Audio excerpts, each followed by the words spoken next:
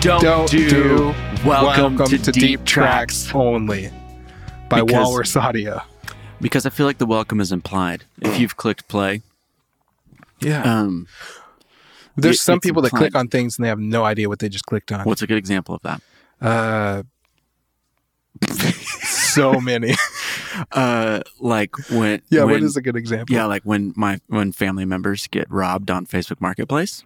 Oh, yeah. Yeah, that's a good example. That's a good example. And I'm like, why did you read the verification code to that person that they sent to your... You have to email my aunt, though, and here's her email address. You have, for this purchase of a boat. I did just inherit $100 million from some guy that told me I'm an heir. And so I did give him my bank account because it's like $100 million. Yeah, you got to get that in there. Dude, if I had $100 million, you know what I'd do? I'd spend it on something. I'd like vacation forever. Vacation? You would die. Your soul would die. That would be awful. You would be so sad. Yeah. Yeah. More money, more problems. You know what I mean? Like we spend our lives trying to acquire, and then once we acquire, we're trying to fire. The more problems we see. That is not the beat to that song. It's just what came out. Top Gun?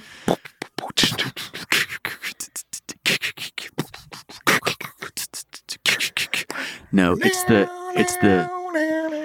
the Cisco hold music. Oh, it is.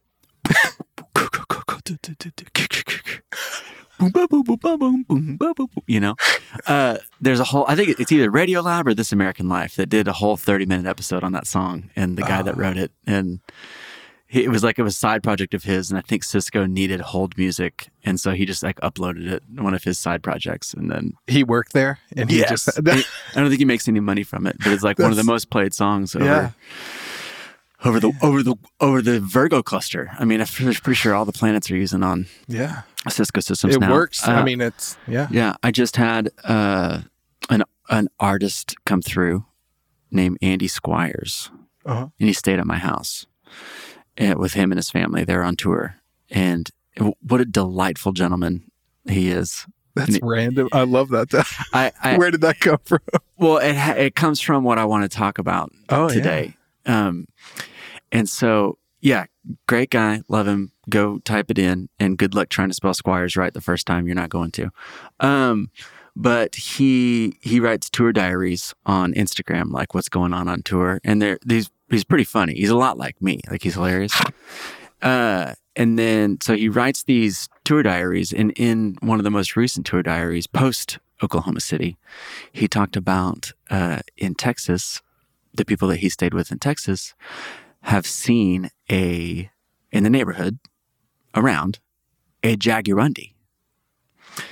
What's a Jaguarundi? Well, so it's like a small... I thought that was a setup for a joke. No, it's not. It's like a small... You should Google image it, and if you're driving right now, listening to it, for sure Google image it on your phone, and then look it up. But and spell it right. Yeah, it's Jaguarundi. Oh, and so I read this on his tour diary, and I started going down a big black hole on the Jaguarundi. So it's compared to like a puma or... Oh, that's cute. So cute wouldn't be the first word that came out of my mouth. The first... Look at this. That one's cute. That's a child. That is a cute child. But this one, this one is terrifying. Yeah, look at the eyes of this. Look at this guy, this Jaguarundi. Look at that. Yeah, that is a scary cat. So, but he says that the neighbors say that it's friendly or something like that. But I think they're only found in Mexico. So I was just... How big are these things? See, and I can't really tell by these photos. So let's just decide how big they are for the podcast. Like, we can't figure this out. I think it's the size of this blue couch that you're sitting on. I would say it's the size of a minivan.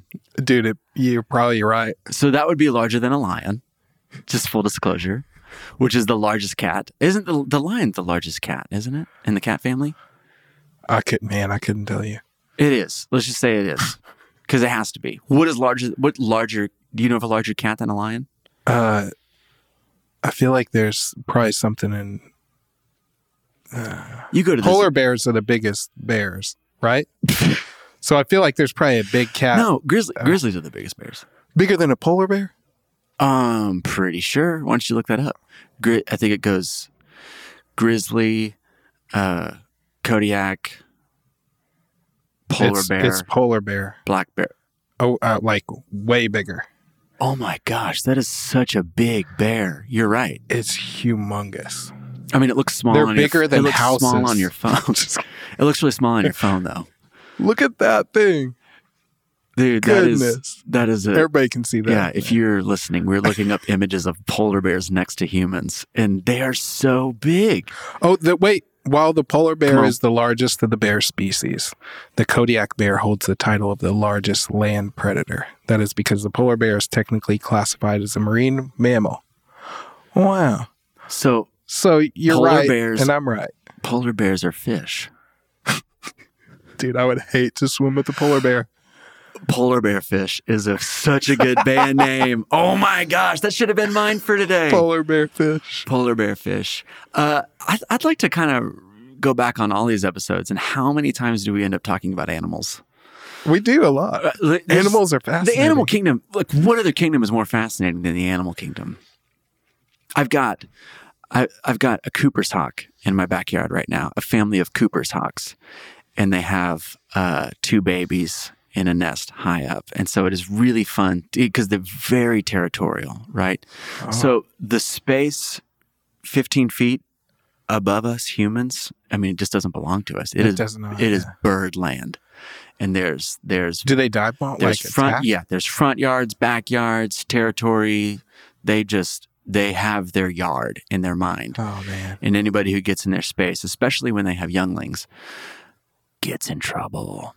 So there's been a lot of bird fights in my backyard recently. Oh, you're talking about they getting fights with other birds. But do they ever attack you or your kids? No. They stay pretty chill. But I actually haven't thought about that until you said that. Well, there was a hole. This is a large bird. I'm talking. It's like when it's standing, like tail to head. I mean, it's like 2 feet long, 18 feet, 2 feet long. It's a big bird. I remember playing disc golf, and there was one hole from Sesame Street is a fish. Also, he's a fish, big bird fish. One of the rare bird fishes. Go for it. I used to play disc golf, and there's a hole that had a hawk, and you throw that thing, and it's going to dive bomb.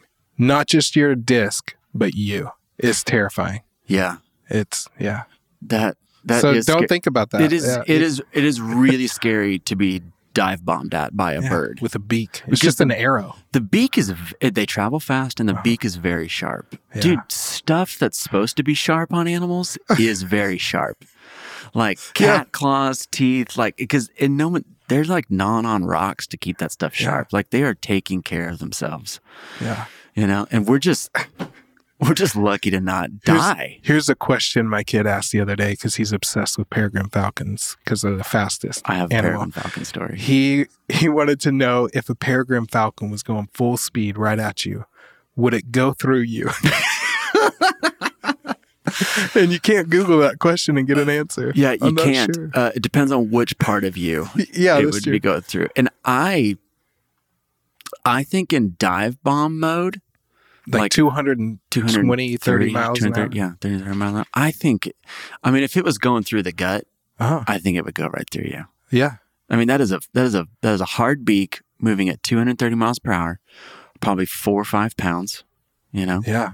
Of just, I think it would go through you. The other question was... Rib cage, head, I think it would, it'd have a tough time. Knee bone. Both would also die. Like the bird would die and you would die too. If it hit like a double pane glass window, this is another question is, would it explode and shatter, or would it break through and still be intact on the other side? I mean, birds are so light. Depends on the glass manufacturer, I think. Yeah.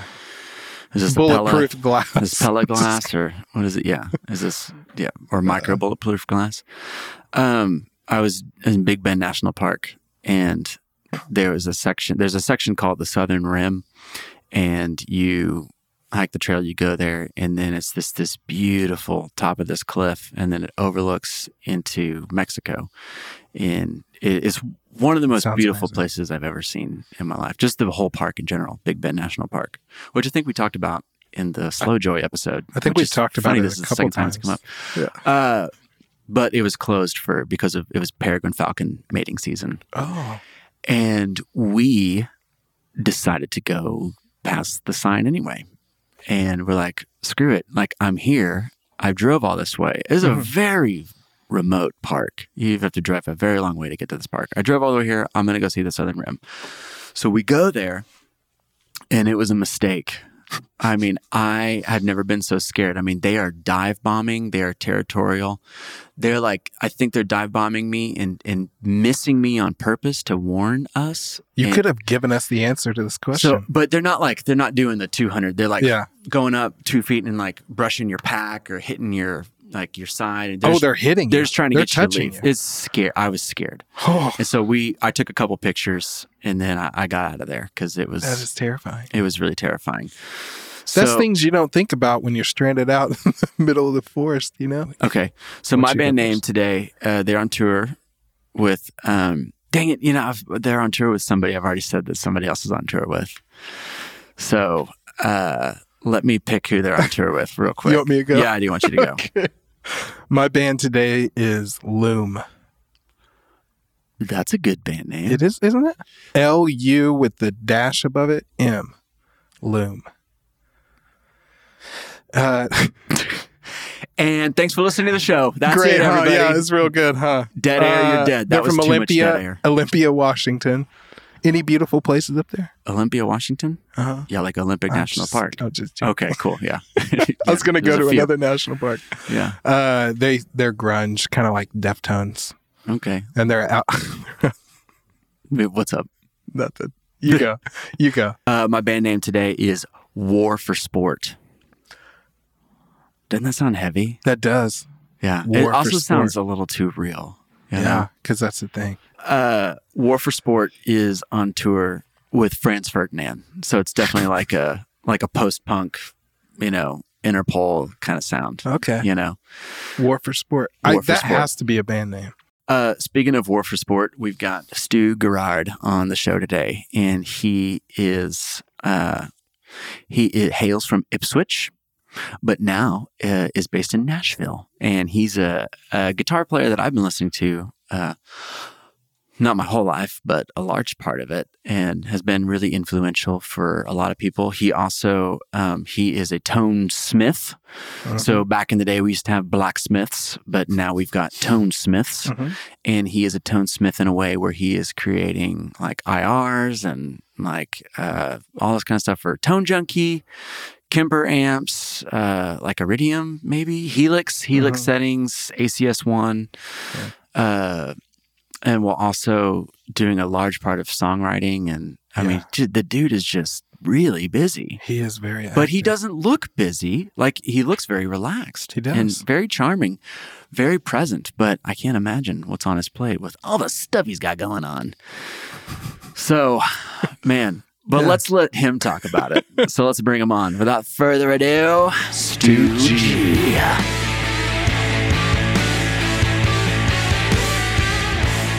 Well, hey, welcome everybody. Today we've got Stu G, and he's first going to tell us about how he came about that name, because only the greatest guitarists have icon names, right? That's true. So we've got Slash, we've got The Edge, and we've got Stu G. And so I bet I can figure it out. You go into, you kind of branch out from guitar into other instrumentalists. So you've got Flea, What other instrumentalists have nicknames that everybody's okay with? You named the big ones. Did I name the big ones? Did I do a good job? Was I thorough? You were thorough. Okay, good. That's all I wanted to hear. I bet there's some more. SZA. That's just her name. Okay, yeah. Well, if you go into pop stars, I mean, we could talk all day long. Okay, so what profile yourself for us, for someone who might not know who you are or what you're doing. What in the world are you doing, and why are you on this podcast today? The last question, because you invited me, and I otherwise had no idea. He wanted to like lay the ground rules out. Like, I just want to be sure. Like, But so Stu G.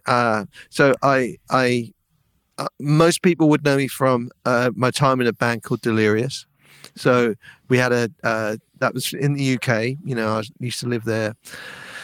And we had a 17-year run with Delirious, and it was kind of like a rock band. Well, actually, so Delirious with a question mark, right? So people would say, "Are you a rock band or a worship band?" And like, well, the answer was yes. But we used to keep it, a little bit mysterious with the question mark, because in the UK there's not a huge kind of Christian music business. So if we wanted to like be a band for a living or full time, like our music had to live in the space where everything else lived, which was on the high street, in HMV and Virgin record stores and what have you. So, and on the radio. And so we used to release singles into the charts, and as well as playing churches and stuff and festivals, we toured with Bon Jovi. We played Glastonbury Festival. We had a number 2 in on the radio in Germany. Did you say Delirious toured with Bon Jovi? Yes, sir. When was that? 2001. We did a stadium tour of the UK. That's so great. I did not know that. I did not know that. Did you get to do a thing where they brought the opening band out to help shred on Living on a Prayer? I wish. No, they didn't. Like we did. Like where everybody gets in the mic and goes, "Whoa!" They didn't do that. Yeah. So we got a couple of stories though. One is so we got to meet them once. Mm-hmm. We spent the whole tour thinking, "Oh no, there'll be an after show." That's how those tours go. That's what I hear. And we got to meet them once, and we'd just finished our set.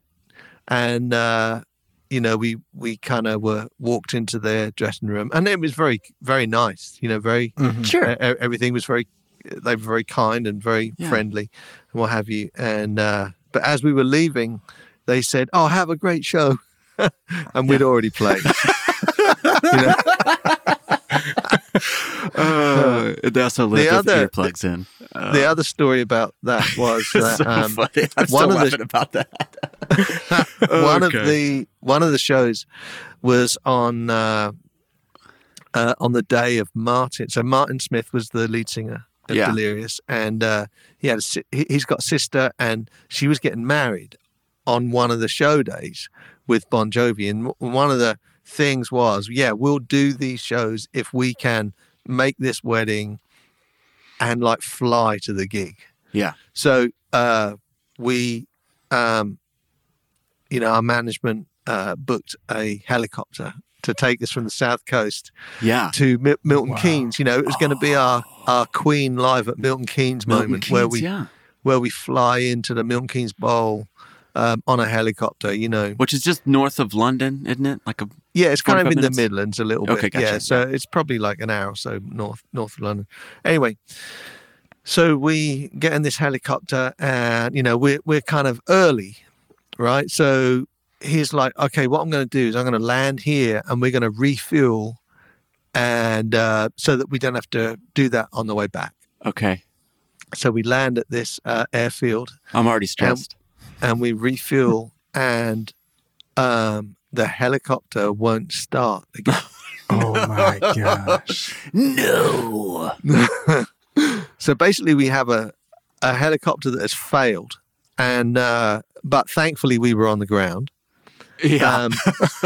But we still had to get to the gig. So our road manager, who's a legend, a guy called Ian Cattle,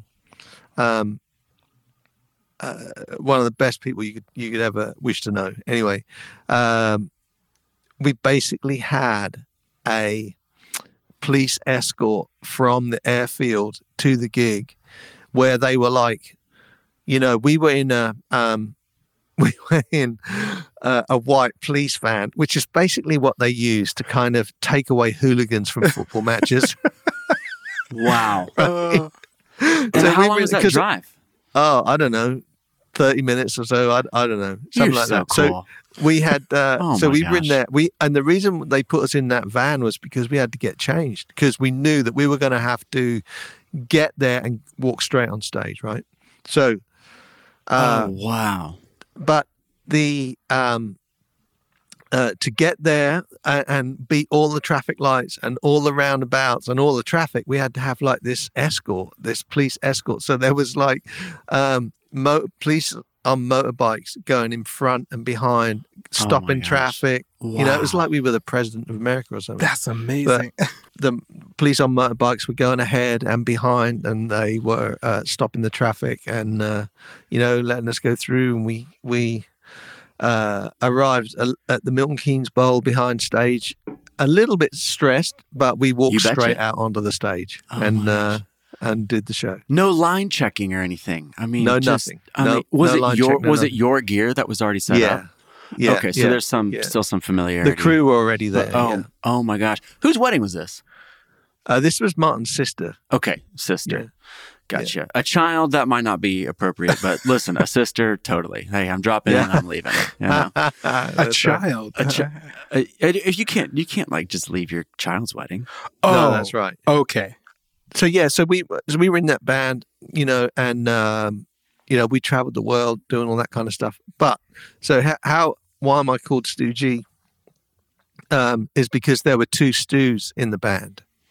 Oh. And Stu Smith and Stu Gerard, and G was just easier. And, it's easier than saying my last name, to be honest. Yeah. So, it's easy for it was us. kind of cool. I mean, was it inspired by the Spice Girls? Probably. You got it. Yeah. Mel C, Mel B, Stu G, Stu Smee. There you go.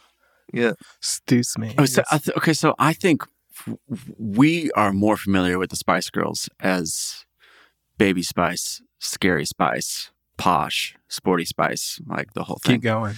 Scary Spice. I said Scary Spice. You did? Okay. Scary Spice, Baby Spice, Sporty Spice, Posh, and Ginger. Ginger. Yeah. Thank you. Which was my favorite. I was a Ginger fan. Yeah. So Sporty Spice was Melanie, and Scary Spice was also Melanie. So there was Mel B and Mel C. Okay. There's a lot of different opinions about this, and everybody's got a different take. But why do you think, just in general, this is a big macro question, why do you think the UK is just such a hotbed for pop music globally? I don't know. I wish that you did. We lost the empire, and so I know. So maybe it's I don't know, little country syndrome or something. Maybe wishing for something more, maybe trying a bit harder. Maybe no. I think partly it's that the English language is all around the world, right? So that's a head start. Yeah. I don't know. I like what you said earlier. It's really similar to what happened in Japan after World War II, because in some of the peace treaties that they were, forced to sign was that they couldn't develop any any aircraft or any like combat aircraft, things like that. So all these engineers went into automotive, designing automotives. And so from that, that's why you've got like Toyota and Nissan and Honda and these like huge, like very high quality, like automotive manufacturers, because all these brains went from aerospace engineering and went into the automotive industry because they weren't allowed to do aircraft for a certain amount of decades. I can't remember, but maybe that's the same thing. Maybe that's what happened in the UK with rock and roll and pop music, things like that. Okay, that's so great.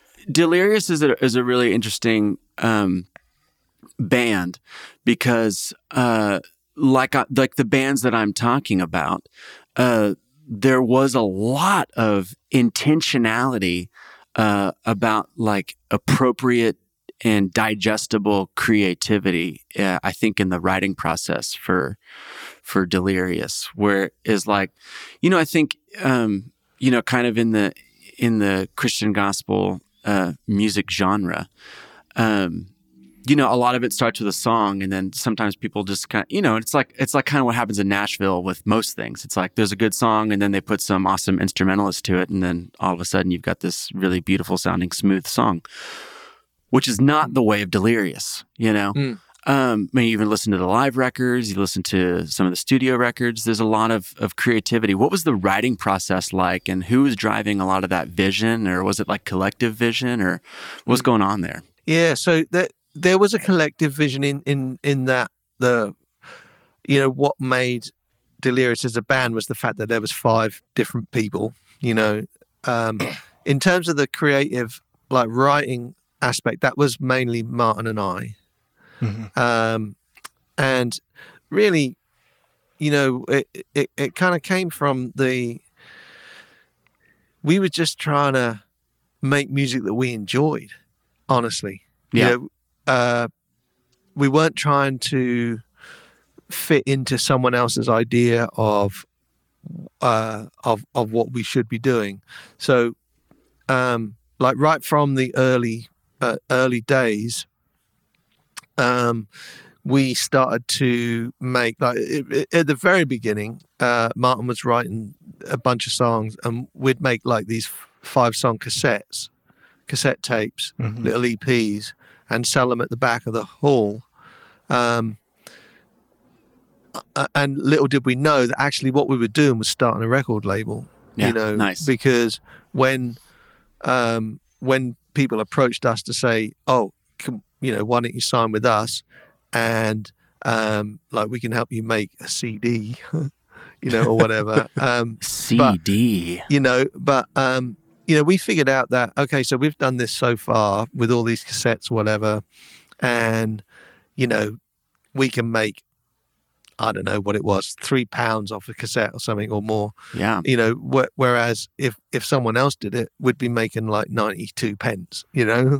Or, and so it was as simple as that, really. We just kind of kept everything under our own control. And in that way, we started our own record label. We eventually had our own publishing and our own distribution, as well as the band.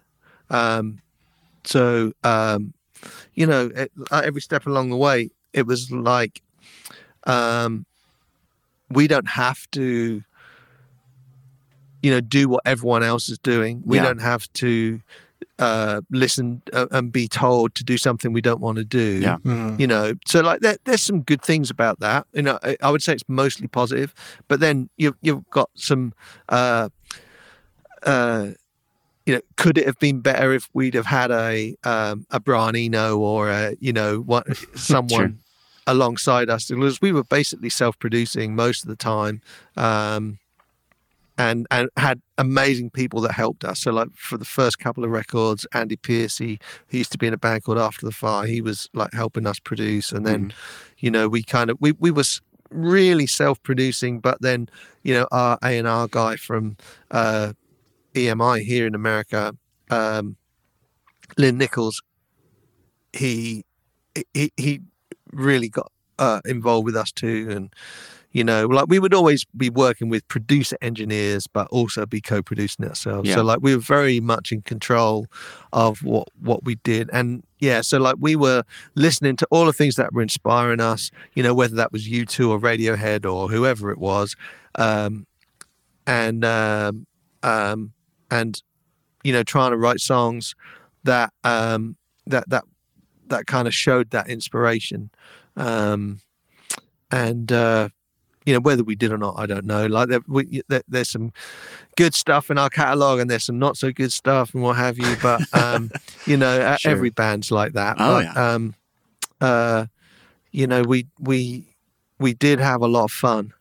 Yeah. Along the way. So I've got a question. You said you kind of did it your way. We're not going to please people. We're gonna kind of keep a lot of control. So what does a band gain from that? And then what do you sacrifice? I'm sure there's like gains and there's sacrifices. If you had to like list them out, what would those be? Yeah. And pretend like you're talking to people that are kind of on the cusp of maybe deciding those kinds of things. Yeah. Yeah. The gains are things like the satisfaction of knowing that you're not compromising. So it's stuff like that you're really making it for yourselves first, or, you know, like in terms of like the Christian gospel context, it's like, okay, so what's my expression to God? You know, it's like you're really kind of not compromising that. Yeah.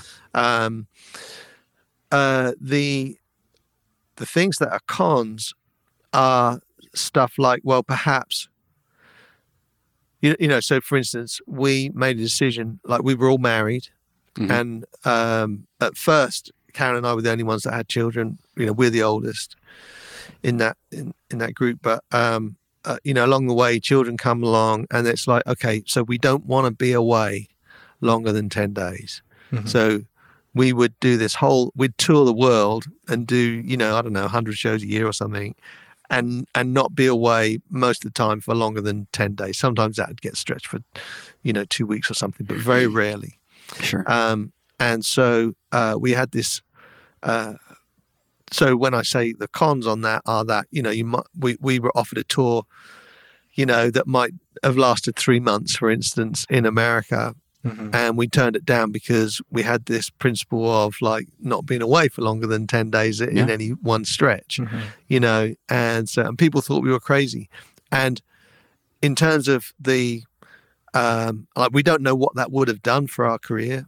It was with a band called DC Talk, for instance, you know, and so we would have got in front of a lot of people, and it might have like been the thing that, you know, really like put the band on the map.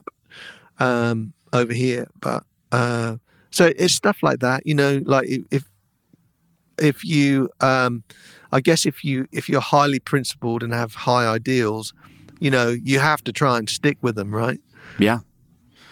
Stick with them when it's hard. And then and also, you know, we didn't really ever have an A&R. We were self kind of A&R'd, and so in that way, like maybe some songs kind of crept through on the records that that perhaps, like, we were so headstrong, we would, you know, put stuff on that perhaps if we'd have listened to an A&R person, we might have either worked on it more or put it by the wayside.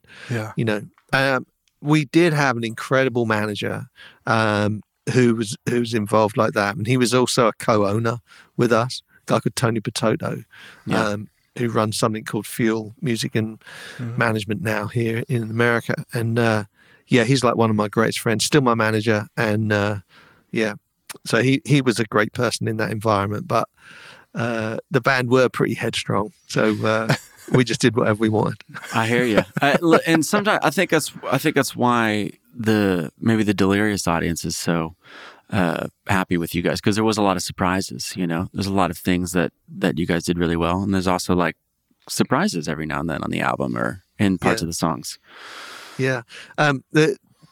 Something actually, you know, there was no social media at this time. It wasn't like, what? I mean, the internet was just the baby thing, you know, and so it was just Facebook. No Facebook before Facebook. This is the 1800s, right? Yeah, that's right. Yeah. Okay. Feels like that, doesn't it?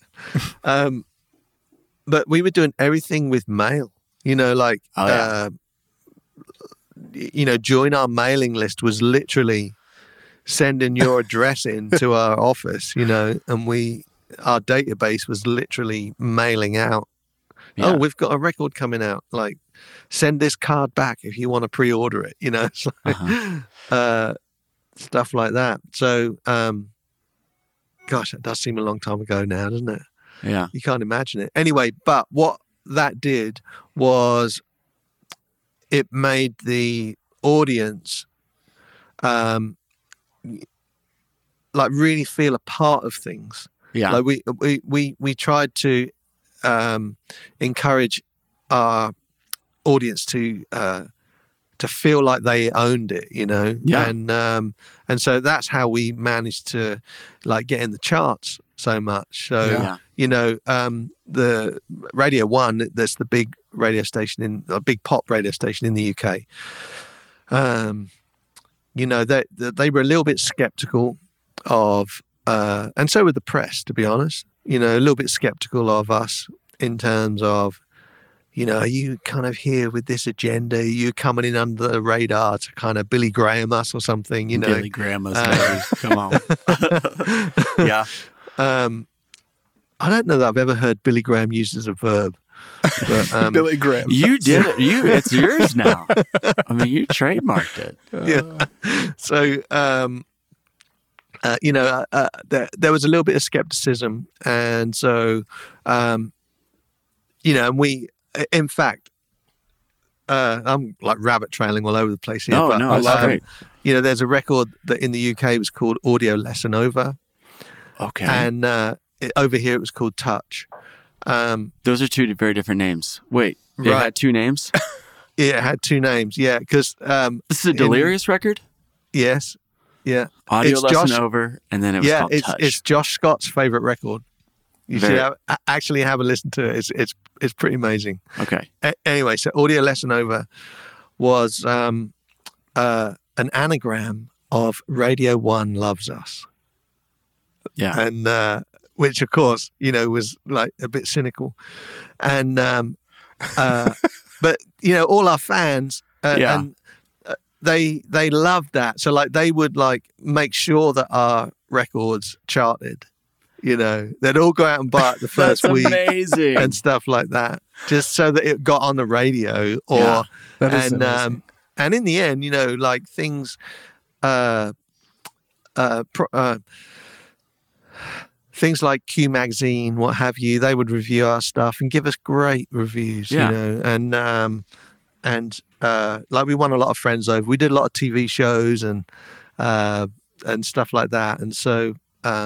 I'm looking up when this album was. What year? Let's see. It would have been like 2002, 2003, something like that. Okay, let's see. Hey, side note. I know you've got the question mark at the end of the delete. Was there ever a time where the question mark was the S? So it was like Deliria, and then it had the question mark? Or is that in my brain? I think that... I don't remember that. I'll tell you what there was, though, was we changed the S for a 5.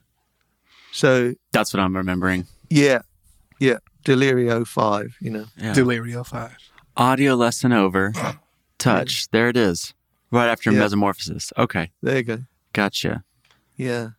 Man, you guys are so cool. That is a good record. Like it went over a lot of people's heads, that record, but you listen to it now, it's unbelievable. But love it.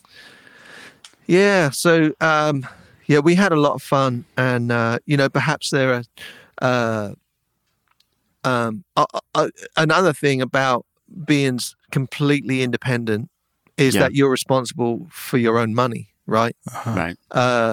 So if something's a success, it's good. If it's not, you've just lost a bunch of money. So so that's another thing that can be a con in terms of, you haven't got a label that says, oh, here's, 50 grand to make a record. Yeah. We've got to find that ourselves. Yeah. And you could just get on, Kickstarter back then, couldn't you? And just do it that way. And just post a link to your Facebook page. What's the I don't hear any problems here. Man. Yeah. Crazy, I love it. I guess we were crowdfunding, but just through snail mail. Dude, it's the best. It is early Kickstarter. Yeah, it is literally the best. Okay, so I've got a question. What I want to do is I want to take a couple of groups of questions. So the slowing down of Delirious into what you're doing now. And then I want to kind of backtrack into you starting guitar early on and kind of what that was like before you were a professional musician. Yeah. And then where you're headed. So that's a very scattered map, but don't worry, I will keep us on track. Great. And so how does a band decide to wind down? What is that like? And what are the conversations like? And where does everybody end up? That kind of stuff. What happens there? Yeah. So, I mean, all I know about is our situation. So, we were in Texas playing a show, and Martin got us together and said, "Hey guys, I've kind of decided that I want to leave the band, which is a big, yeah. And like he had 5 or 6 children at this point, and it was like, I've just got to slow down. And so, I mean, that was kind of it. But there obviously were lots of discussions and stuff like that. And do we carry on, find a new, lead singer? And that kind of went away pretty quick because like we were so tight together, Sure. And but yeah, it's like, what do you do? So for me personally, what year was this? He came to us in 2008 and said that. Okay. And where in Texas? That's the other question. I can't remember. Oh, I just remember the sitting outside in the field, and it was like like we were playing something like a YMCA or a sports hall or something, and we were outside on the field. Dig it. Right.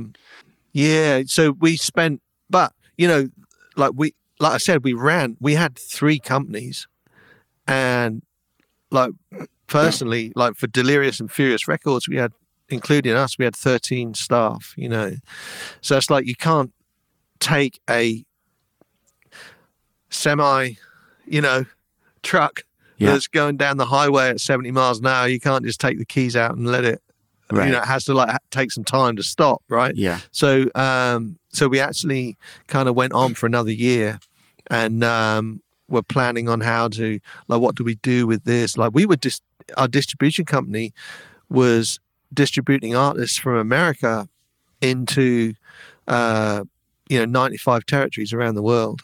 Wow. Because pretty early on, we kind of figured that America was kind of its own thing. It's so big, and you never have to leave America if you don't want to, in terms of you can tour all year, 6 months just in Texas if you want, in places we don't even remember. Yeah, that's right. Yeah. So we were helping people kind of get their music out into the rest of the world. And what were some of those bands that you were distributing, helping grow? Remember? Gosh. I mean, I want to say we might have even done stuff with like Switchfoot and Kevin Max, Toby. I can't really remember. Cool. Great. All right. So the bus is going 70 miles an hour. You can't just pull the keys out, Yeah. And so like we kind of did it over a year. Also, a good thing about that was that we had to figure out what we were doing. We had a situation where, as a band, we were paying ourselves a salary. We didn't like take our royalties, if you like, from writing songs. Like everything that was offered Delirious Master went back into the company, and we paid salaries, and that was how we were able to, have a staff, and how we were able to go for so long, Yeah. But after 17 years, it's like, well, what am I going to do? And so for me personally, I knew that I didn't really want to hang my guitar up, and go back to being an electrician, which is what I was when I first left school. Oh. So every time we came to America, over 2008 and through 2009, our last concert was November of 2009. Okay. And every time we came here, I would stay out for a few more days and reconnect with people that I'd met over the years in the business, other artists, and ended up doing some writing or some playing, and little by little, most of my work started to come from America, and to the point where I actually brought my family over one Easter, my wife and 2 girls, Easter of 2010, with the intention of like, do we find an apartment or something? Do we buy a flat or rent a flat in Nashville? Because every time I come, I might come for a couple of weeks, but I'm relying on people's kindness and their couches or their spare rooms, you know, and that was actually a really sweet time, and a lot came out of that for me. Yeah. But anyway, we thought, do we, have a little bit of a base here? And so our intention was to find some place to rent, and while we were here on that Easter, the Icelandic volcano erupted. Oh yeah, I remember that. That spewed all that stuff into the atmosphere, and it shut down all transatlantic flights. And so we ended up being here for an extra week, and in that time, we bought our first house here. Wow! And what year was that? That was 2010. Okay, gotcha. 2010. Yeah, that's awesome. Okay, so you bought a flat in Nashville, bought a house in Nashville in 2010. We ended up buying a house. Yeah. You must have felt some kind of like security in work coming towards you to put your roots down. Like, who were you working with? What was kind of the new wave that allowed you to do that? So a major part of that was meeting a songwriter here in town called Jason Ingram and Paul Mabry. Drummer extraordinaire and producer extraordinaire. So this was 2010. I actually probably met them before that. But Jason introduced me to Holly Zabka, who's a publisher with Essential here in actually in Franklin. And so they offered me a publishing deal. I ended up going with that. And then Jason and Paul and we started something called One Sonic Society, and that was a music project, the three of us, and so that was really like that hub was like something that was really solid, and I was getting a lot of work through that. Yeah. Okay. Yeah. Gotcha. But the songwriting thing you asked earlier, like what songwriting looked like, so in Delirious, and so Martin and I, we predominantly wrote the songs, and we'd be gathering our ideas all year long, writing little bits and pieces, but like we would wait to get to the end of the year most of the time, in sort of like November, December, and we'd get together and pull all our pieces together and end up writing, a bunch of songs. And then January, February, we'd start to kind of share them with the other guys, and then record. And that was like our rhythm. But moving here to Nashville and getting a publishing deal where, you might have 2 sessions a day in a room somewhere, and you get in there at 10 and you leave at 2, then you go to your next one, and I remember the very first week I was so excited about it, and the very first week I ever did that, I had like a whole week of writing like that, 2 sessions a day, and I got to Wednesday and I was completely burnt out. Because the way I hadn't had that discipline before. It just like we'd write when the inspiration struck, and we'd have a deadline. We'd know that we needed to write for a record, but it's like, we only needed 15 songs to choose 10 or 12 from, whereas when you're writing for a living, so there was a lot to learn, and it was definitely like in at the deep end, steep learning circle, That's amazing. Yeah. And then right now, what's the bulk of your time going into? Is it songwriting, helping people songwrite? Or are you touring with artists? Are you in the studio, like, 80-20, 30-70, 50-50? Yeah. What are we talking here? Yeah. So, over the years, different things have come along. I started to work with Michael W. Smith straight away, actually. So I'm a part of his touring band now. We had a very busy first half of this year, actually. And I love doing that. So like I tour with Michael W. Smith. Are you breaking your 10-day rule with Michael?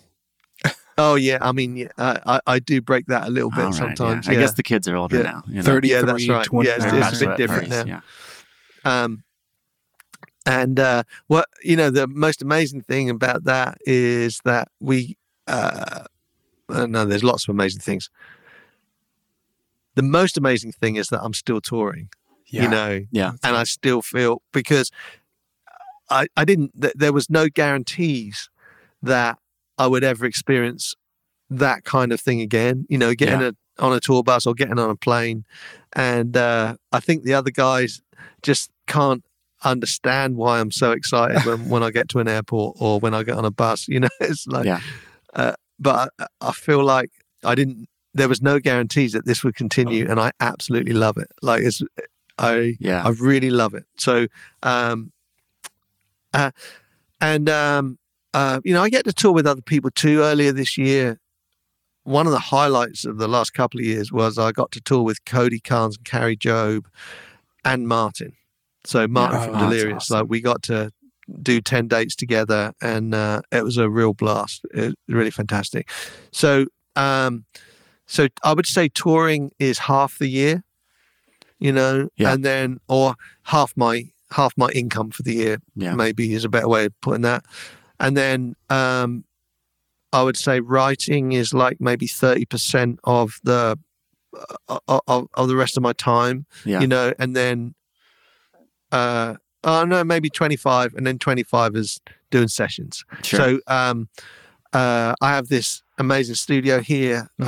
We moved to a house with a basement, which is what I'm sitting in now.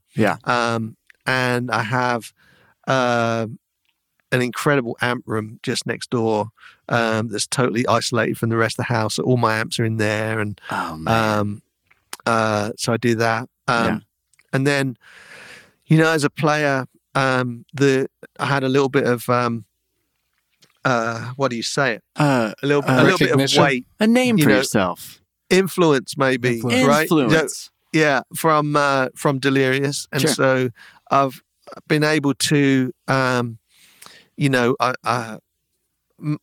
made the kilt pedal with Josh at JHS. Well, I was going to bring that up about how that's probably most of your income is kilt royalties. I wish. Yeah. So, then, I've got some amazing amps, right? So, that I brought over from the UK. Yeah. And there's a company called Tone Junkie HW. So we've made, Kemper presets and IRs, impulse responses and stuff for Helix and all that kind of stuff. And using my my cabinets and things like that. I've just doing entering a new arrangement with Two Notes Audio and Rev amps. Their thing is a little bit different with this dynamic cabinet thing, virtual cabinets, and which is unbelievable. And so, we've just like shot a load of my cabinets at Blackbird Studios in Nashville, which is amazing. Yeah. But I have to show you this, and I got it right beside my chair, so I have to get up. What is it? But it's this. So. Oh, look at that. Oh, yeah. Look at that right there. Right. So the ACS one and the Canvas DI, I absolutely love this. Oh, good. Like, really love it. So it goes in a little pedal train case, and I carry it on. I take this everywhere we go. Oh, amazing. And, because if... backline, when you're not using your own stuff, and even when you are, you're not guaranteed that something's not going to go wrong, right? So this is always there, lives on top of my rack or whatever, and it's just a super fast plug-in situation if something goes. And I've got my own IRs for this. Fun. I have send it to me.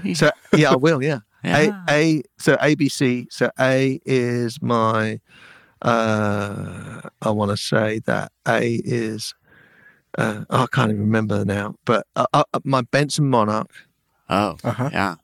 And I have, great idea. What I love about this unit is that, you can have, different IR on each side, Yeah.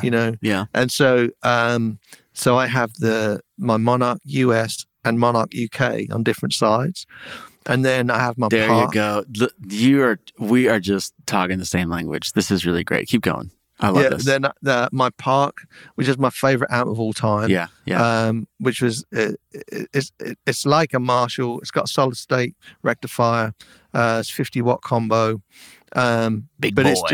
it's just old, and it's like one of the best cabinets I've got. Yeah.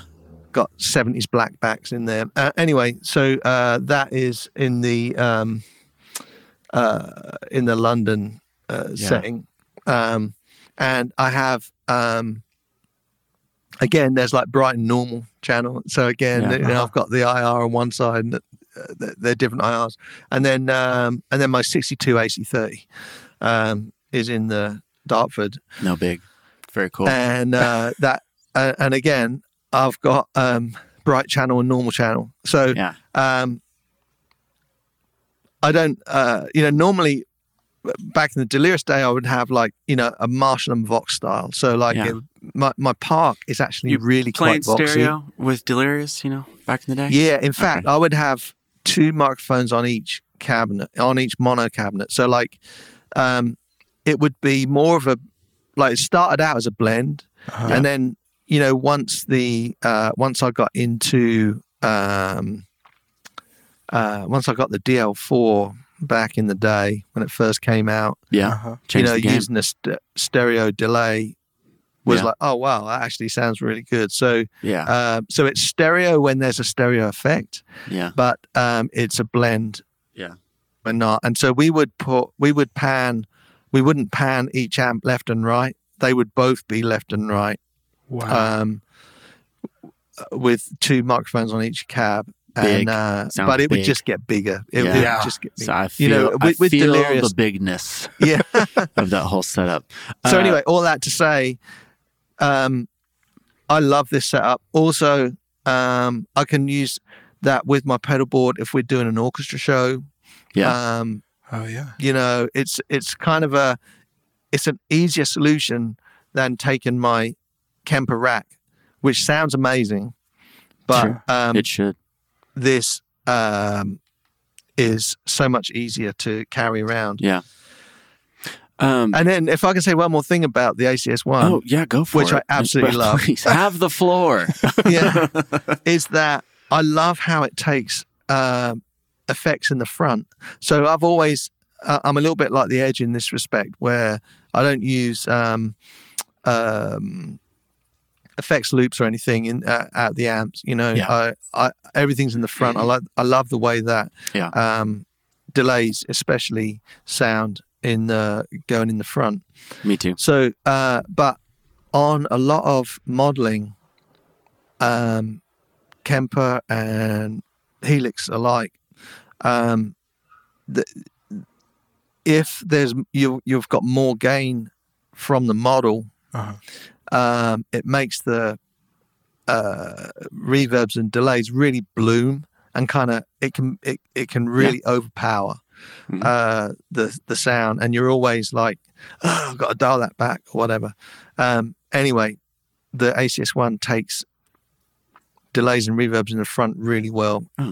For my ears. Well, great. Hey, and that's encouraging to hear, because that's how I have it set up also. So I am like a C-level guitar player. Well, I've seen your videos. So, I would say you're like a bit higher than C. Okay. Keep going. I need to hear. But I feel like running all the wet effects, like, post amp or effects loop, for me it's a little bit less forgiveness, And I kind of like running it straight all into the amp. I feel like it feels a little bit more organic. It's a little bit more emotional, and it is just in general, like it is a little bit more forgiving at the same time. Yeah. So I do like I can hide just 3% more, than I could if it was running the other way. Okay, and then are you running the kilt? Are you running the kilt through that? Is kilt like always on? Or how to? No, it's not always on. Not always on, but is it always on the board? I mean. Oh yes. Oh, you gotta have it. Yeah, it's a great pedal. I love mine. Thank you personally. Oh, thanks. Yeah. I love the kilt. So that came from I used to use the Expandora pedals. Yeah. With Delirious, I had 4 in total, but like 2 would be on my board, and I'd have like one set for like overdrive stroke distortion, and then the other in that sort of fuzz mode. Yeah. And that's how I use it now. So the version 2 kilt has two switches. So it has. Or does it have? It has 2 gain switches. Okay, yeah. And so gain, if they're both kind of down and off, that's like a crunch type sound. And then if gain 1 is on, that is like overdrive distortion. Yeah. If gain 2 is on its own, it's like high gain. Mm-hmm. And then if gain 1 and gain 2 are on, it kind of. It was always called the forbidden mode because it was never spoken about on their instructions, because I think they just thought that people wouldn't like it, but it's fuzz, basically. It's like a spitty fuzz. Oh, you betcha it is. And so that, it's a really cool pedal. So version 2, I have the I have gain 1, so it's like it's almost like a lead mode, or if I'm doing a song like Smitty's song Secret Ambition, it's like the sort of drive that is the the kind of distorted drive sound, but then the red remote will turn on the gain 2 as well, and so it turns it into a fuzz.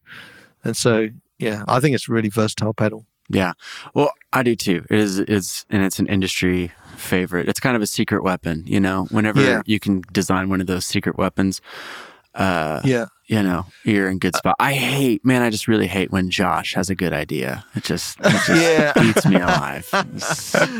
I'll tell you what, so though, great.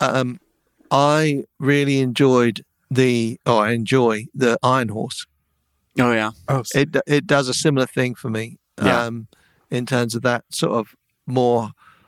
So, I think that us guitar players get a little bit tripped over on the transparent overdrive thing. Don't get me started. What do you say? I said, don't get me started. But yeah. No, it's like, why? If I want, this is just my opinion. Uh-huh.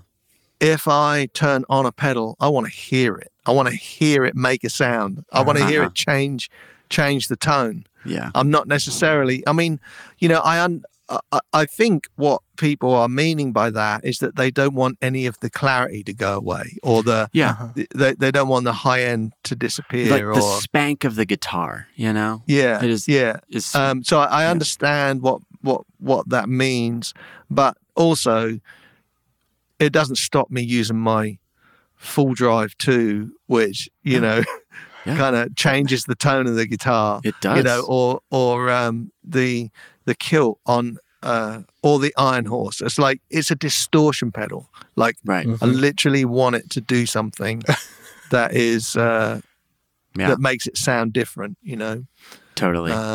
So anyway, that's little beef. No, I think it's really helpful, and we get a lot of those comments and things like that, and I just like, hey, I just want to be like, hey, just play guitar, quit worrying about it and practice and get better and write better songs, quit worrying. Right. I think, and I get burned out on this just being in the gear industry sometimes. I think when people, unless I do have a passion for great tone, right? Great tone is super important, but great tone is a hallway to get to a better place. Great tone is not the final room that we're trying to get to. Tone is it's a paintbrush. It's not the painting.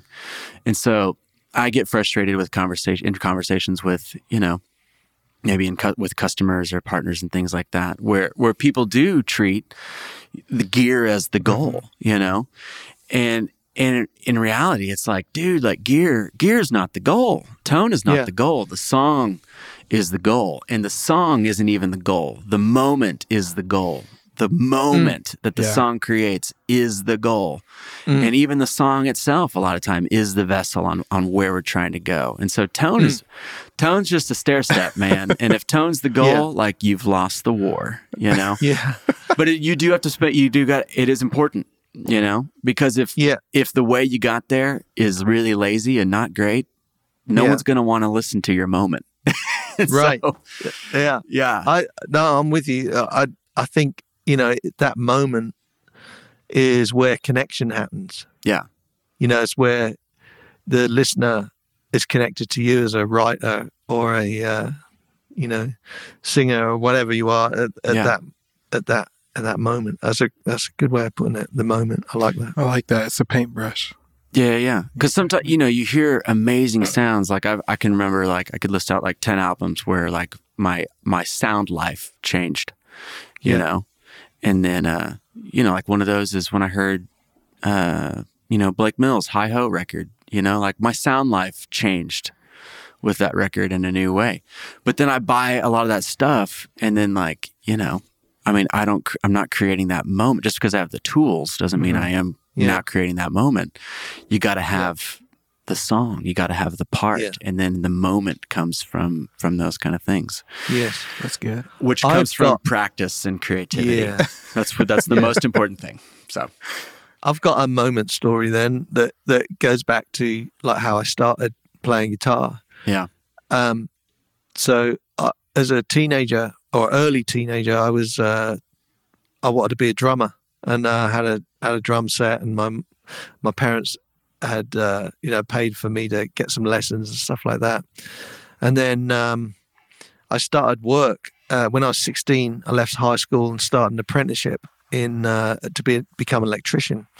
And I couldn't believe that I was like getting £28 a week or whatever it was when I started. Man. And it's raining. It is raining. I know. And so every week, like, my favorite band in the world, the band that made me fall in love with music, was Queen. And so I only had tapes and like mixtapes of that people would make me of their records. And so what I did the first 3 weeks of me earning any money was I went to the record store and I'd buy 3 Queen albums a week until I got their whole, up to that point, got their collection. And they had nine records. So it was like, 3, whatever. Yeah, so anyway, into the goal. It's good. Yeah. So I went in one day after this, and the guy in the record store, it was called Parrot Records, and it's in Ipswich. And he said to me, "Hey, Queen have got a new record out. Do you want to listen to it?" So I said, "Yeah." And so I put the headphones on, put the LP on the record player, and it was Queen Live Killers. Okay. And the opening track is like, is a fast rock and roll version of "We Will Rock You," right? Yeah. And as soon as I heard it, it was like, I want to be Brian May. Like, I don't just want to like get this record. I want to be that guy. Yeah.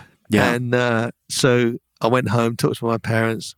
We ended up selling our drum kit that I had, and my dad took me to this store called Whitmore's Music up on it's called Norwich Road in Ipswich. Yeah. And I'll never forget it. We bought a copy of a Gibson Melody Maker. I mean, I didn't know what it was. Sure. And What color was it? That was probably what was most important. It was sunburst. It was like that's great. Black, like black on the outside. Yeah. Red and yellow. Red to yellow to black or whatever it was. And a little 5-watt practice amp, which, interestingly enough, was made by a company called JHS. How about that? Honestly, yeah. And distributed by Rose Morris in the UK. Yeah. So I had that, and I figured out that I could get that Brian May tone, or I was also into Boston at the time. I could get that sort of Brian May stroke Tom Scholz type tone if I turned every knob on full on the amp, put it upside down or face down on my bed, and put the duvet over the top. So it wasn't too loud, but it kind of distorted. Right? So that's amazing. So anyway, that's it. So that moment, from then on, like the very first song I learned to play on the guitar was "I'm in Love with My Car" by Queen. Yeah, and then my parents got me lessons. Yeah, with a local tutor, and I did that for about 18 months. Yeah, and like he kind of sacked me. He fired me after 18 months because he was teaching me classical guitar, a classical piece, and I was supposed to be reading it. He was teaching me how to read music, but he would play it as an example, and then I'd go home and remember it and like practice, not read. Yeah. And so he, like, one day we sat down, I'll never forget it. It was the song, it was Cavatina, and it's a piece from the Deer Hunter, the theme for the Deer Hunter film. And he was turning the pages in the wrong place, and I was just playing it perfectly. He was testing. Yeah. What a guy. He was testing me, and then he fired me. He said, "I don't think I can teach you anymore." That was it. Man. What an Ipswich way to fire somebody. I don't think I can teach you anymore. Yeah. So, did you learn to read music after that? Or? But that, I wish I'd stuck with it, honestly. Huh. Don't we all? Yeah. I mean, but later on, I did go to the Guitar Institute in London. That was started by a guy who was a roommate of Frank Gambale and whatever MIT or whatever they had, or Guitar Institute in Los Angeles.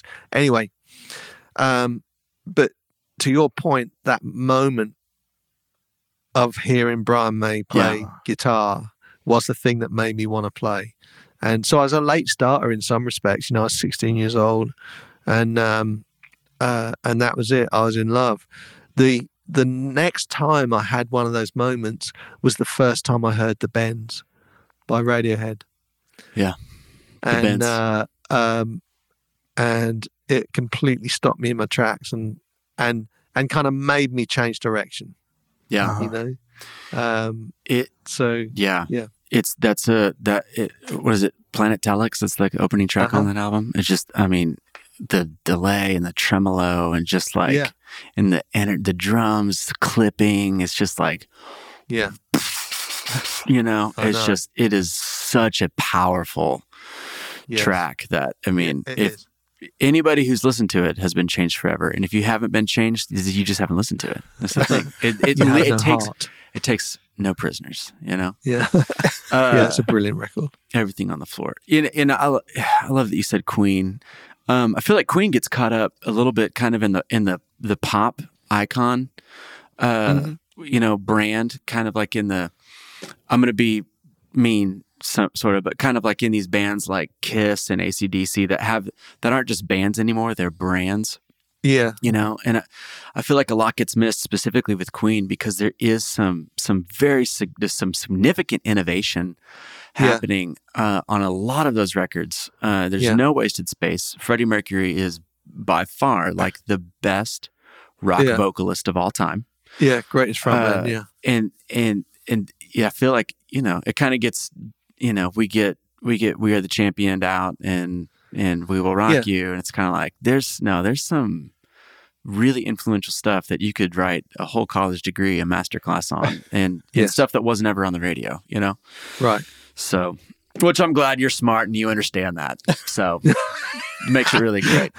So, welcome. I don't have a dissertation on it, but can you get one? Was Queen one of the bands that wasn't cool to like in their heyday?